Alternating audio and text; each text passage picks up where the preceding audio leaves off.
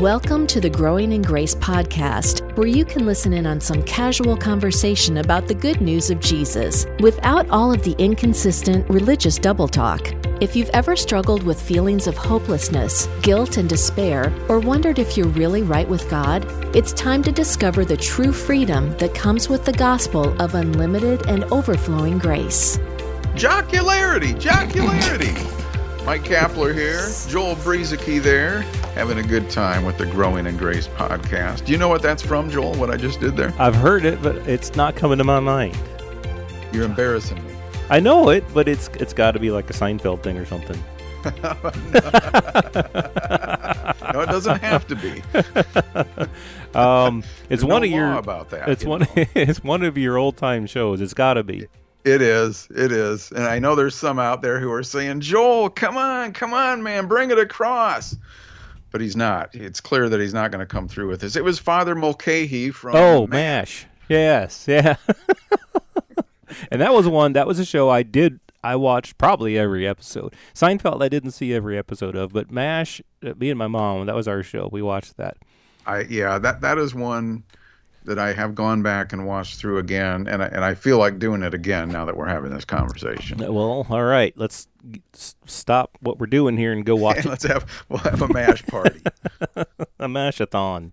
Yes. Jocularity. Father Mulcahy. Yeah, that's an all-time classic show, that's for sure. God helps those who help themselves. I'm not sure how much of the gospel you heard from the good father, but he probably said some good things. He was a good guy. Yeah. And so were people who tried to follow the law. They were good people, right?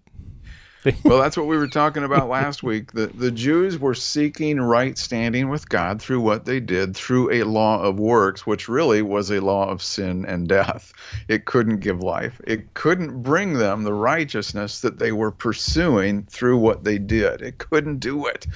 Romans talks about this. I believe it's in Romans 9 especially. They kind of explain this. And then the funny thing about it, here were the Jews just running on this treadmill at full speed, right? Not 5 miles per hour, not 6 or 7. It was as high as they could go. And it never stopped. And they're chasing down righteousness. Oh, to be right with God, right? I mean, just to do it good enough to be accepted by God. And so they're doing that. They're doing that, not attaining righteousness. Never could, never would. And then you've got the Gentiles. Who are they? Everybody else in the world who wasn't Jewish. Over 99% of the world's population who had no part of that first covenant, who knew, for the most part, nothing about the commandments written in stone or anything related to it. They're off on their own, just far off, no covenant, basically without God, no hope. And that was the rest of the world. And yet righteousness caught up to them. It pursued them. And faith became the main component in the new covenant, which would not only deliver and redeem the Jews from the old one that couldn't give them what they needed, but it would bring the Gentiles in as well, who were just out there wandering around, sort of like the Jews were in the desert, with nothing going for them when it came to eternity. So really both groups, Joel, in my mind, they were both without hope in that sense. I mean, they couldn't get to the place of redemption and eternal life, but they were both brought into it really at the same time. Yeah. I like what you brought out there. I hadn't thought about this for some time, even though it goes along with so much of what we talk about. But in Romans 9 there, where it says, "What shall we say then?" Verse 30, "That Gentiles who did not pursue righteousness." So like you were saying, the Gentiles didn't have a covenant. They weren't under the law. They were far off from everything that had to do with Israel and the law. A lot of times people will bring up Romans 2 that says that, and they'll, in a lot of people's minds, Romans 2 says that the Gentiles had this law written on their hearts. But it doesn't actually say that the law was written on their hearts in Romans 2. It says that if they do something that the law says, then they show the work of the law written on their hearts, but the law itself is not actually written on their hearts. Like if a person, I've used this example that, if a person in a foreign country where a man is allowed to have several wives, in America, the law says, I don't think there's a state that allows any marriages to be more than one, had a person to have more than one spouse. And so a person in another country, even though he's never heard of the law in America, in his conscience he thinks, I just think it's right to just be married only to one woman. And so he doesn't marry multiple wives, even though his law in his country allows him to. He's just showing the American law, the work of it is in his conscience. But he's not under the American law. He's never been under the American law. He doesn't even know what the American law says. And so Gentiles, sure, by nature, they might have a conscience that says, I really should not commit adultery, or I really should not murder, I really should not steal. He's not under the law. They're not under the law. They just have, by nature, something in them. And Romans 1 says that God has revealed of himself. Whatever is true about himself, God has revealed it through what he has created. So not to get off on all of that, but just to point out that the Gentiles, Romans 9:30, who did not pursue righteousness, they were not pursuing God's righteousness, they were not pursuing righteousness, but they have attained to righteousness, it says, even the righteousness of faith. But Israel, pursuing the law of righteousness, has not attained to the law of righteousness. Why? And how were they pursuing it? Yeah, they were doing it through the law, through trying to keep the law. Works, right? Yeah, through works. Yep. We will do this. We will do this. These commandments that you've given us, and it will be righteousness to us, is what they said. And so these works of the law that they were trying to do, they didn't do them. In fact, Romans 3 ends up saying that there is nobody good. There is no one righteous, no, not one. So the Gentiles who didn't have the law and who were not pursuing righteousness, and Israel who had the law and were pursuing righteousness by the works of the law, neither one of them was actually good. Neither one of them was actually righteous. Neither one of them, whether you had the law or didn't have the law, in the end, it didn't matter because righteousness could only come by faith. So verse 32 of Romans 9 says, so that the Gentiles not pursuing righteousness have attained righteousness. Israel pursuing the law of righteousness has not attained to righteousness. Why? Because they did not seek it by faith, but as it were by the works of the law. And so righteousness from the very beginning, God's plan for humans to be righteous has always been that they would be righteous by faith, not by works. So whether you had the law and kept 612 of the commandments, you still were not righteous. And if you didn't have the law, if you were a Gentile, didn't even have the law, you could still become righteous because in the end, it all had to do with faith. It had nothing to do with what we do. It has nothing to do with our works. You can work and work and work and work, good works your whole entire life, and still fall flat on your face in front of God without any righteousness whatsoever. And you can be the worst of the ungodliest of people. And Paul says in Romans that God justifies, that means he makes a person righteous, God justifies the ungodly by faith. It's all about faith. It's all about believing God. It's all about this new covenant. The old covenant, again, was works, and fail. Nobody who was under the old covenant ever actually did it. Nobody. And Gentiles who had nothing to do with the old covenant and the law, they also didn't do it. Nobody's good. No, not one. No one's righteous. No, not one. But a person from either group, Jew or Gentile, can reach this place of righteousness simply by believing God. That's it. Sometimes we believers in Christ, and church people and religious people who claim the Christian faith, they're often not that much different from the rest of the world who are on the outside looking in as unbelievers. And what I mean by that is both groups often start getting in, whether they realize it or not, they start getting into the mindset of my good now outweighs my bad.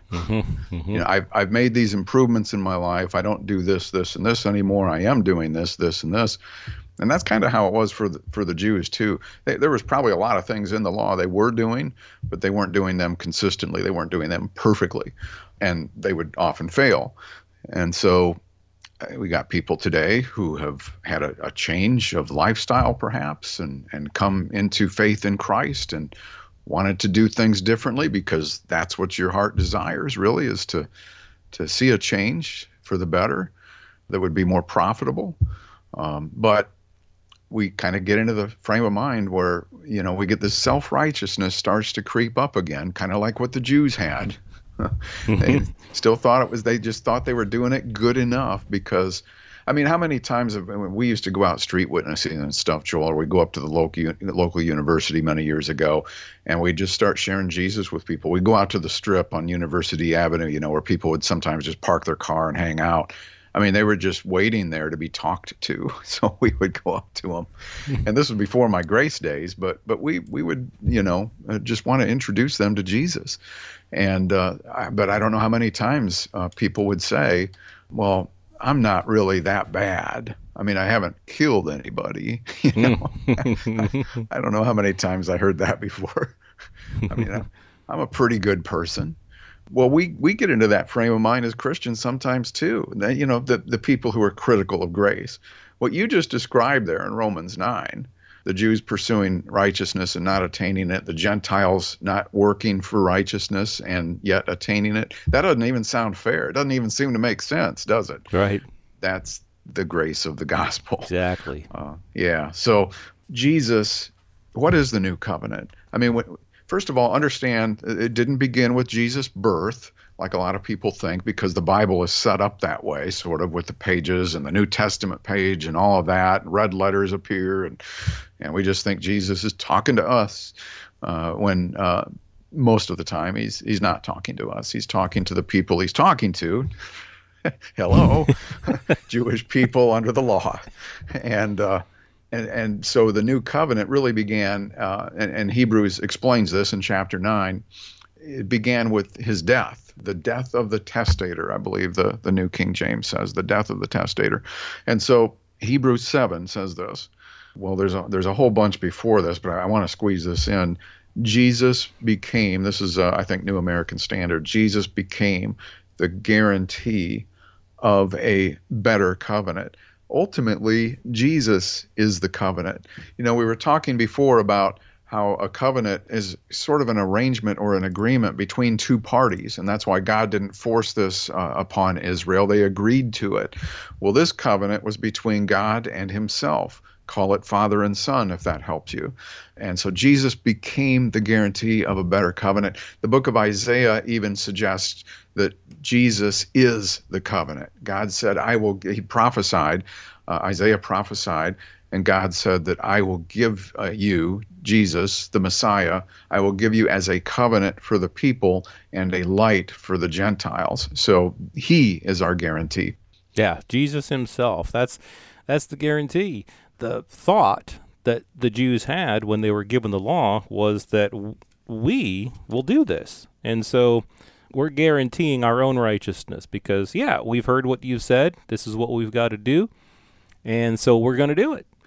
And then, like we've said, right from the very beginning, they failed. They didn't do it. And for 1,500 years, from the time the law was given until Christ came, they, like you were saying, they did some things well. Sometimes they did some good things well, but overall, they did not continue in everything that was written in the book of the law to do them. They didn't do it perfectly, so they fell short on their end of the bargain when it came to this covenant, and so that's why a new covenant was given. So we've probably got some more things to say about this, like why was the law given then in the first place if it wasn't going to be righteousness for the people? Like they thought. Maybe we can talk about that and some other things. And a special programming note, I was able to have a chat with Mike Adams from the Unsunday Show podcast, and we recorded it. And so we're going to present that as a special Growing in Grace Together podcast, something that I haven't done for a long time. I used to have some interviews with people, and Mike and I got together. I was on his show, the Unsunday Show, for an episode, and also Mike Kapler, you and I were also on Mike Adams' Unsunday Show together, both recently, and so now he's going to be on the Growing in Grace Together podcast, so we'll have that this week. So just check the growingingrace.org website, or it'll be right here wherever you listen to the Growing in Grace podcast as well.